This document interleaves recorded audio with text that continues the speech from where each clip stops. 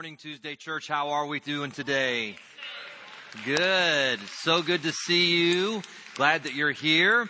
Did anybody bring their piece of broken pottery with them today?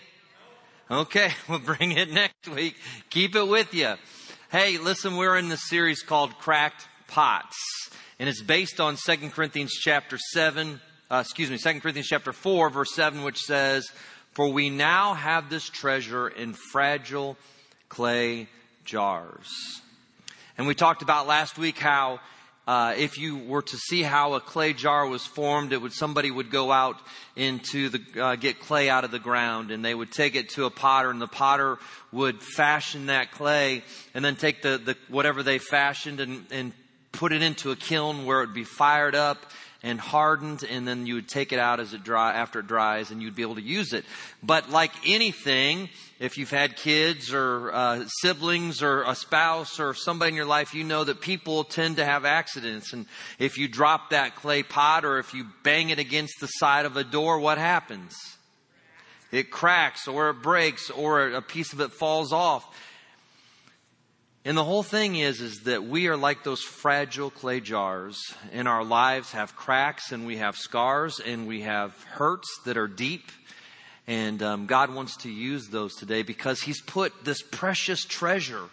Next week we're going to talk about that treasure, what that is. Anybody like Indiana Jones? Yes, greatest movie ever made. 1989 was Indiana Jones and the Last Crusade. Say good. Somebody out there, one person has it. So go home and watch that this week because X never, ever marks the spot. But we have this treasure in jars of clay. So today we're going to talk about the next part, the first part of chapter 4 in 2 Corinthians, and what it has to say about light and darkness. Because the purpose of light is to illuminate, right? Let me ask you a question. If you think about the word light, L-I-G-H-T, not L-I-T-E, but light, what kind of words come to your mind? Go ahead, why don't you go ahead and share that with the person next to you. When you think about light, what kind of words come to your mind? Maybe words like powerful, revealing, comforting, right? When we think about light, we think about safety. We think about warmth. We think about invitation. There was a book written by a professor from Virginia Tech University several years ago who was a professor of history that was entitled "At Day's Close, Night in Times Past." And this book just chronicled how people lived with and what they thought about the all-encompassing darkness of night before the advent of the gas lantern, the gas lights, or the electric lights. Anybody around in 1920? Yeah, right. Sometimes we feel like it, but maybe your parents were or your grandparents. One of the things that we don't realize today, because we have lights everywhere, is that before the advent of electricity or gas lights or electric lights, much of life was lived in darkness. So people, it's no wonder they got up at 5 o'clock in the morning and went to bed at 7 o'clock, because they lived in the light, because you couldn't do a whole lot in the darkness. In 1920s, there was an artist by the name, I don't know if you guys have ever heard of him before, but his name was Norman Rockwell. He was hired by General Electric. Anybody heard of General Electric? He was hired by General Electric to come and to do a series of advertisements to really promote this idea of living life in the light. And he and a couple other artists were hired, and they did these beautiful paintings talking about how much better life is in the light than it is in the darkness. Some of these you may remember or have seen before. Some of these pictures, let's look at just a couple of them. The first one is, this is the only one he painted during this series that was outdoors. But the whole purpose, you see how inviting and how warm and how safe this looks to be for this group of people who are, I like the hat, by the way. If you have those, why don't you give me one? And how they were invited into that house. Here's another one that I thought was great by Norman Rockwell. You can't really see it, but in this picture, the dad has just walked in. He dropped his cane and his bag, and he ran to his wife. It looks like they're embracing and about to kiss, when all of a sudden, Junior turns on the light and, oh, hey, how are you? Nice to see you. Why aren't you in bed? And why do you have the dog? Those questions I ask.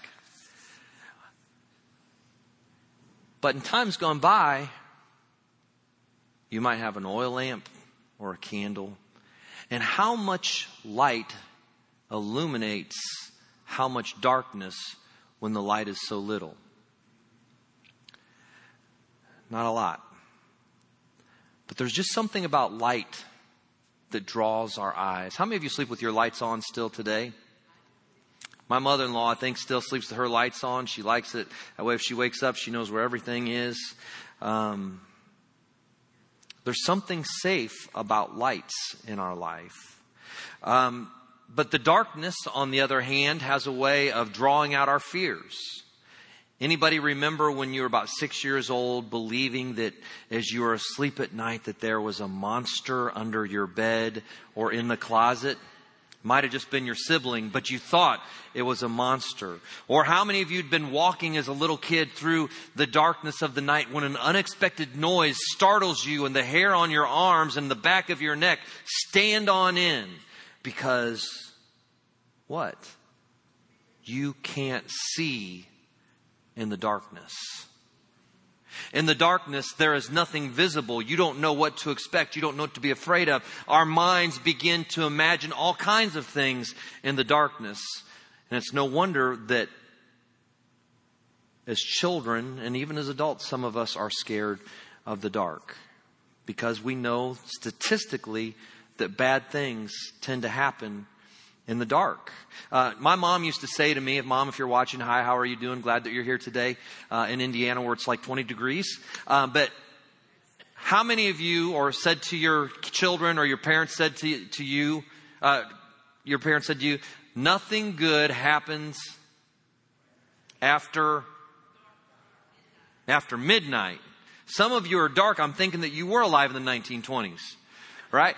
Nothing good happens after midnight. My mom used to say that to me all the time. Make sure you're home by 10 o'clock. I said, Mom, that's not midnight. But she said, I'm just giving you a little bit of cushion.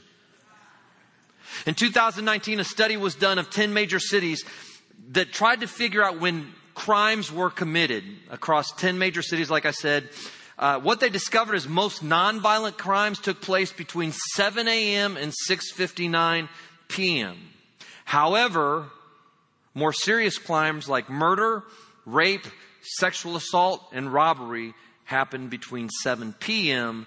and 6:59 a.m. The exception was on the weekends when the majority of all kinds of crime take place. Now that makes sense, right? In fact, we are shocked today. If somebody does something so brazenly in the daylight, we say, I can't believe they did that in broad daylight. I don't even know what that word means, broad.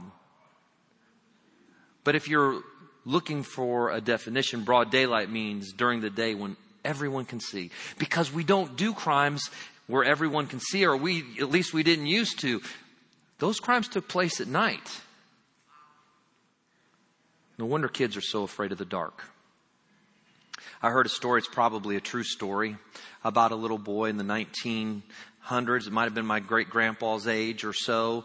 And it was dark out. They had their coal oil lamp burning. And his mom said, I want you to go get the broom that's on the porch so I can sweep the floors. And he said, well, I don't want to go out there. And they said, why? And his mother said, why? And he said, because it's dark out there. And the mother looked at her little son, probably 7 or 8, and said, you know what? You don't have to worry, son. Because Jesus is out there. He'll go with you. He'll take care of you. And the son said, really? Jesus is out there? Said, absolutely, Jesus is out there. Jesus is going to go with you. He's with you wherever you go. The boy said, wow. Are you sure Jesus is out there? Sweetheart, I'm sure Jesus is out there. Just go get me the broom and bring it back so I can sweep the floor. He said, okay. So he opened the door to the porch. He peered into the darkness and he said, Jesus, if you're out there, would you hand me the broom?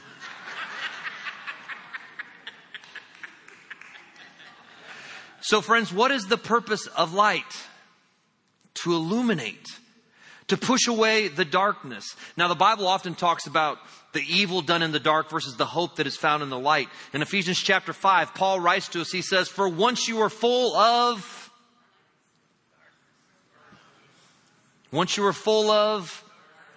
but now you have light from the Lord. So live as people of the,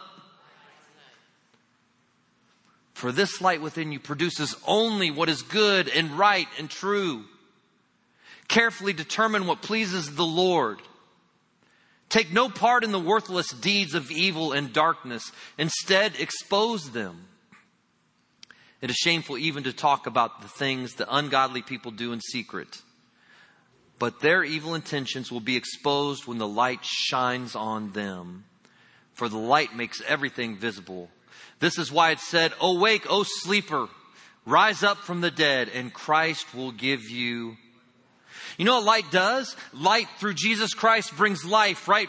Light through Jesus Christ brings resurrection. Light from Jesus Christ brings renewal. Light from Jesus Christ brings second chances and second opportunities. And no matter how far away you've gone or what the deeds you've done in the past, the light of Jesus offers you hope today. If it can rise a person who is dead in their sins to life, it can raise you from whatever position, whatever situation you find you're in today. Do you believe that?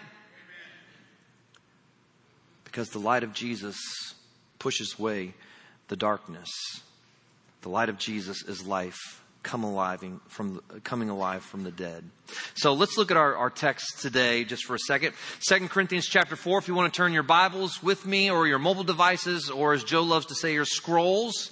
And I love that. Some of you have scrolls. So 2 Corinthians chapter 4, we're going to look at verses 3 through 5 first. You ready? You ready to get in the Lord's Word? All right, here we go. If the good news we preach is hidden behind a veil, it is hidden from people who are perishing. Satan, who is the god of this world, has blinded the minds of those who don't believe. They are unable to see the glorious light of the good news. They don't understand this message about the glory of Christ, who is the exact likeness of God. You see, we don't go around preaching about ourselves. We preach that Jesus Christ is Lord. And we ourselves are the servants for Jesus' sake. Listen, Joe says this every week, and I love this. You never take the word of any preacher that you hear. Not here, not on television, not at another church, not on a street corner. You check it with the Word of God. We are not the Savior. The Savior is found in the Scripture. And so you check truth. You make sure the Bible is being correctly and truthfully taught. You don't follow anyone else. If the preacher's name is around the church more than Jesus' name, there's a problem. So what's all this veil talk that he's talking about? Anybody know what a veil is? Anybody know ladies, you know what a veil is? How many of you had veils on your wedding day? I did too. I was hoping my wife wouldn't see me so I could convince her to marry me. In this case, what Paul is saying at the first verse of chapter 2, verse 4 says, therefore, as you begin this chapter. And my grandpa used to say, anytime you read therefore in Scripture, you have to ask a question. What's it there for? What he's discussing in chapter 4, verses 3 through 5 goes back to chapter 3 and a discussion that Paul is having about Moses. Now, remember when Paul is writing this, he's not writing in chapters and verses. We added those chapters and verses so that we could have points of reference. What he's talking about is he's writing a letter, a free-flowing letter to a church people and to a group of people that he loves, and he's sharing with them. So when he's in chapter 3, he's talking about... he's reminding them that Moses encountered the living God on Mount Sinai. You remember that story? Jesus goes up on Mount Sinai after the Exodus. He goes up. God gives him 15 commandments. He comes down, sees that they're worshiping a golden calf. He throws them down. He goes back up again, and he only brings back 10. Okay, that's not true. Call the preacher out. 10 commandments, right? He comes back after he throws them on the ground. He brings 10 commandments down. But he spends an extended period with God on the mountaintop where there was rumbling and lightning and crashing of thunder. And when Moses returns, there is the light from the reflection of the glory of God that is shining in him so much to the point where they are afraid of the glory that is shining from his face. And they say, please, Moses, wear a veil so we can't see the light of glory that is reflected in your face. And so Moses puts on a veil so they won't be terrified. And by the way, so that they won't know when it begins to diminish, because he doesn't want people to think that he's not cool with Jesus anymore. God anymore, right? But what is the truth that Paul is talking about? He's talking about Jesus is the Messiah. What is it shining behind the veil? The light of the glory of God, the truth of Jesus. And friends, listen, Satan has kept them in the dark so that they don't understand. That's what Paul is saying in chapter 3, that the veil has ceased to allow people to understand the light of righteousness or the living right with God. But here's the deal, friends. Light is not scared of darkness. In fact, darkness flees from the presence of light. You know who Chuck Norris is? Chuck Norris reminds me of myself in my younger days. He was like in the 1980s and 70s, this judo master who would go in and save people from prison camps. And he had like a M60, and he was like Roger, really, is who he was. But here's the deal. Chuck Norris is a follower of Jesus. Did you know that? And he goes to Shepherd of the Hills Church in California, which is one of our sister churches. And he reflects the light of Jesus wherever he goes. Here's the thing, though, that most people don't know. Chuck Norris sleeps with the lights on. Not because he's scared of the darkness, but because the darkness is scared of Chuck Norris. Okay, a little joke. But here's the real deal, though, friends. Darkness flees from light. You bring a light into a dark room, guess what? The darkness is going to retreat, because the darkness cannot stand the presence of light. Paul knows a little bit something about light and darkness, doesn't he? Acts chapter 26, Paul's accounting to King Agrippa his story. King Agrippa is an official that God allowed him to speak and tell the good news about Jesus Christ to. I don't know why he was named Agrippa. I think that he had trouble with anxiety. That's why people were always, dude, just get a grip on this.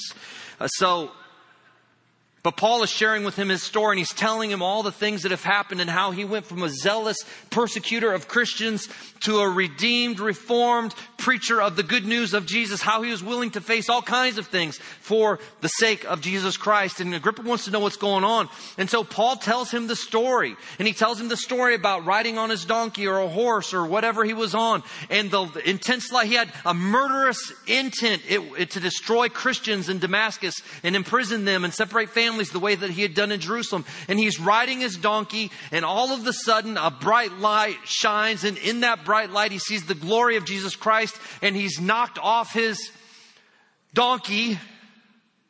The King James says it differently.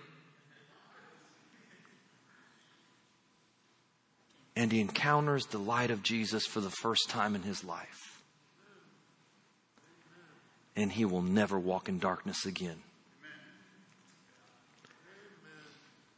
And Paul's saying to us today that we are not to hide the light behind the veil, but to share it with a world lost in darkness. It's time to remove the veil so the light in your life can shine to your neighbors and your children and your grandchildren and your parents and the people at Walmart and Kroger's and Publix and Target and Walmart and Home Depot and Lowe's and in the marketplace and in the schools of our kids and on the ball fields and in the horizons, and when we get together for golf outings and when we go together for seniors breakfast and when we go and we spend time together. Let's remove the veil so that light can push back the darkness. And people can see the light of who Jesus is. We used to sing a song in junior church. Anybody ever grow up in junior church? Okay, two of you, great. I'm glad that you were here. So we used to sing this song. My mama taught me. I sang it to my wife, and she said that I sing it wrong, so you're going to have to help me because apparently I've forgotten the words or something. I don't know. So it goes like this, but you have to hold up your finger like this. Hold up your thumb first. My dad always says this to me. Everybody repeat after me. I am thumb buddy. Good. Hold on to that. Keep that with you. Now hold up your finger. We're going to sing this song, and it goes like this. This little light of mine, I'm going to let it shine. Am I singing this right? You guys sing it.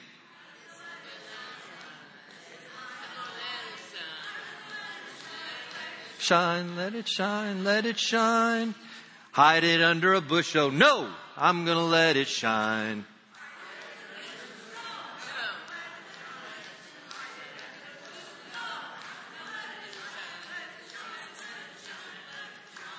Okay, here's the deal, friends. We teach our children this song because we want them to understand light. But we ourselves have allowed the light of Jesus to diminish in our witness because of the veil we've put over the glory of Jesus. If there's ever been a time in our culture, in our life, in the history of the United States, isn't this a time where the light of Jesus needs to shine the brightest?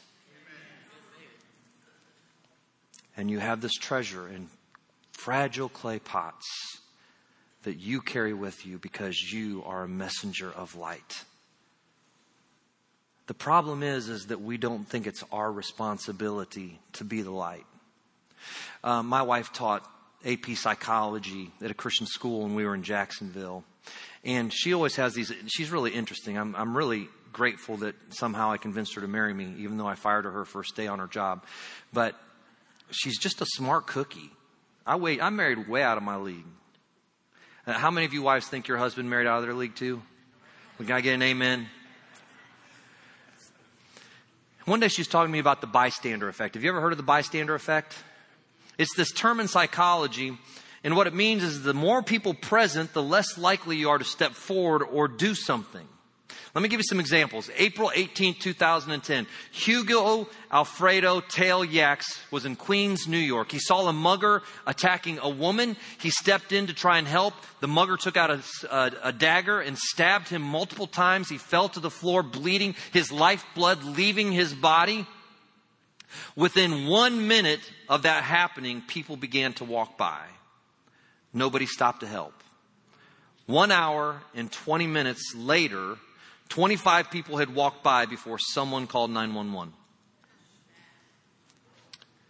Horrible incident, but it's not isolated. May 30th, 2008, Angel Torres, a 78-year-old man, was hit by a car while crossing the street.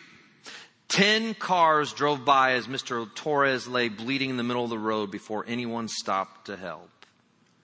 2 days ago in Philadelphia, Pennsylvania, a woman was riding a subway when she was raped in the car of the subway with other people in there, and no one called 911.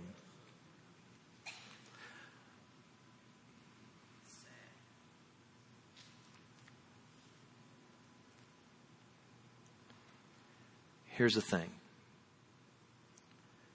There are people in our lives, family members, neighbors, friends, people we don't like, who don't know Jesus. And their life is filled with darkness, and it's filled with despair, and it's filled with hopelessness, and it's filled with anger, and it's filled with bitterness. And the person that God has called to take the light to them is you. The question is,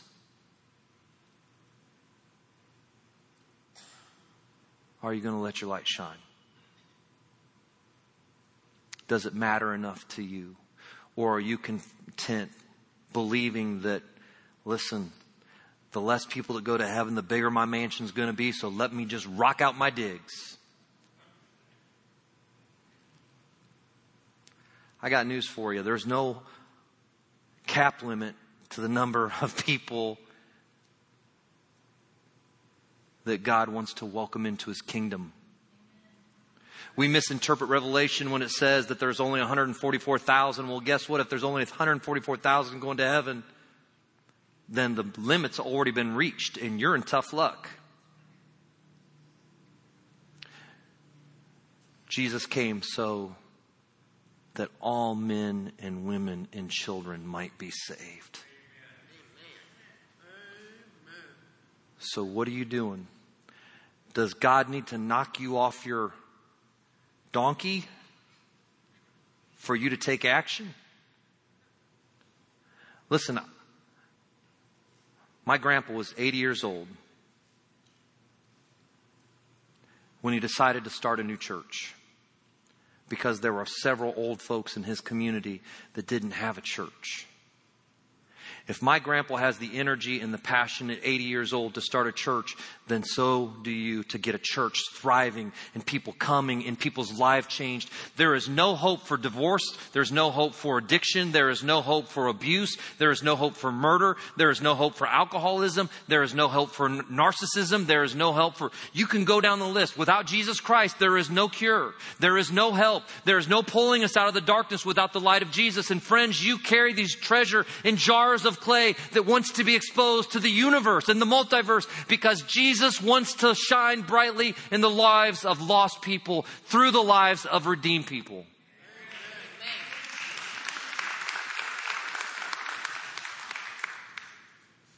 So right here, will you do this today? Instead of walking by the person who is soaking their shirt or blouse or dress in tears, or the person who seems embittered because they're alone, are you willing to step into their life? How many can you invite by next week? Because guess what? You may not feel like you have the words to say, and I don't have the words to say, but Jesus does something when His word is shared. So let's rock it out. I think that's what the Hebrew says, rock it out. I don't know. Because God is alive. The darkness is scared of light. And you have this treasure in jars of clay. Let's pray. God, I just thank you so much for your love and your grace. I thank you for my friends that are here today. Lord, help us to be spurred on. Help us not to forget. Help us not to regret. Help us not to live in our past and dwell in the sewage of our past behaviors. But God, help us to gain strength from knowing that we are saved by grace, that our past is our past because you have given us a future. Lord, help us to live and believe that we are carrying the light of your Son wherever we go. So God, help us not to be dismayed by the enemy or believe his lies when he says that you're not good enough to share this. God, would you just excite us? Would you infuse us with passion? Would you help us to have a confidence that can only be born by the Son of God living inside of us through the Holy Spirit? We pray, Lord, that you would help us not be silent, but that we would be bold carriers of your light. It's in Jesus' name we pray. Amen.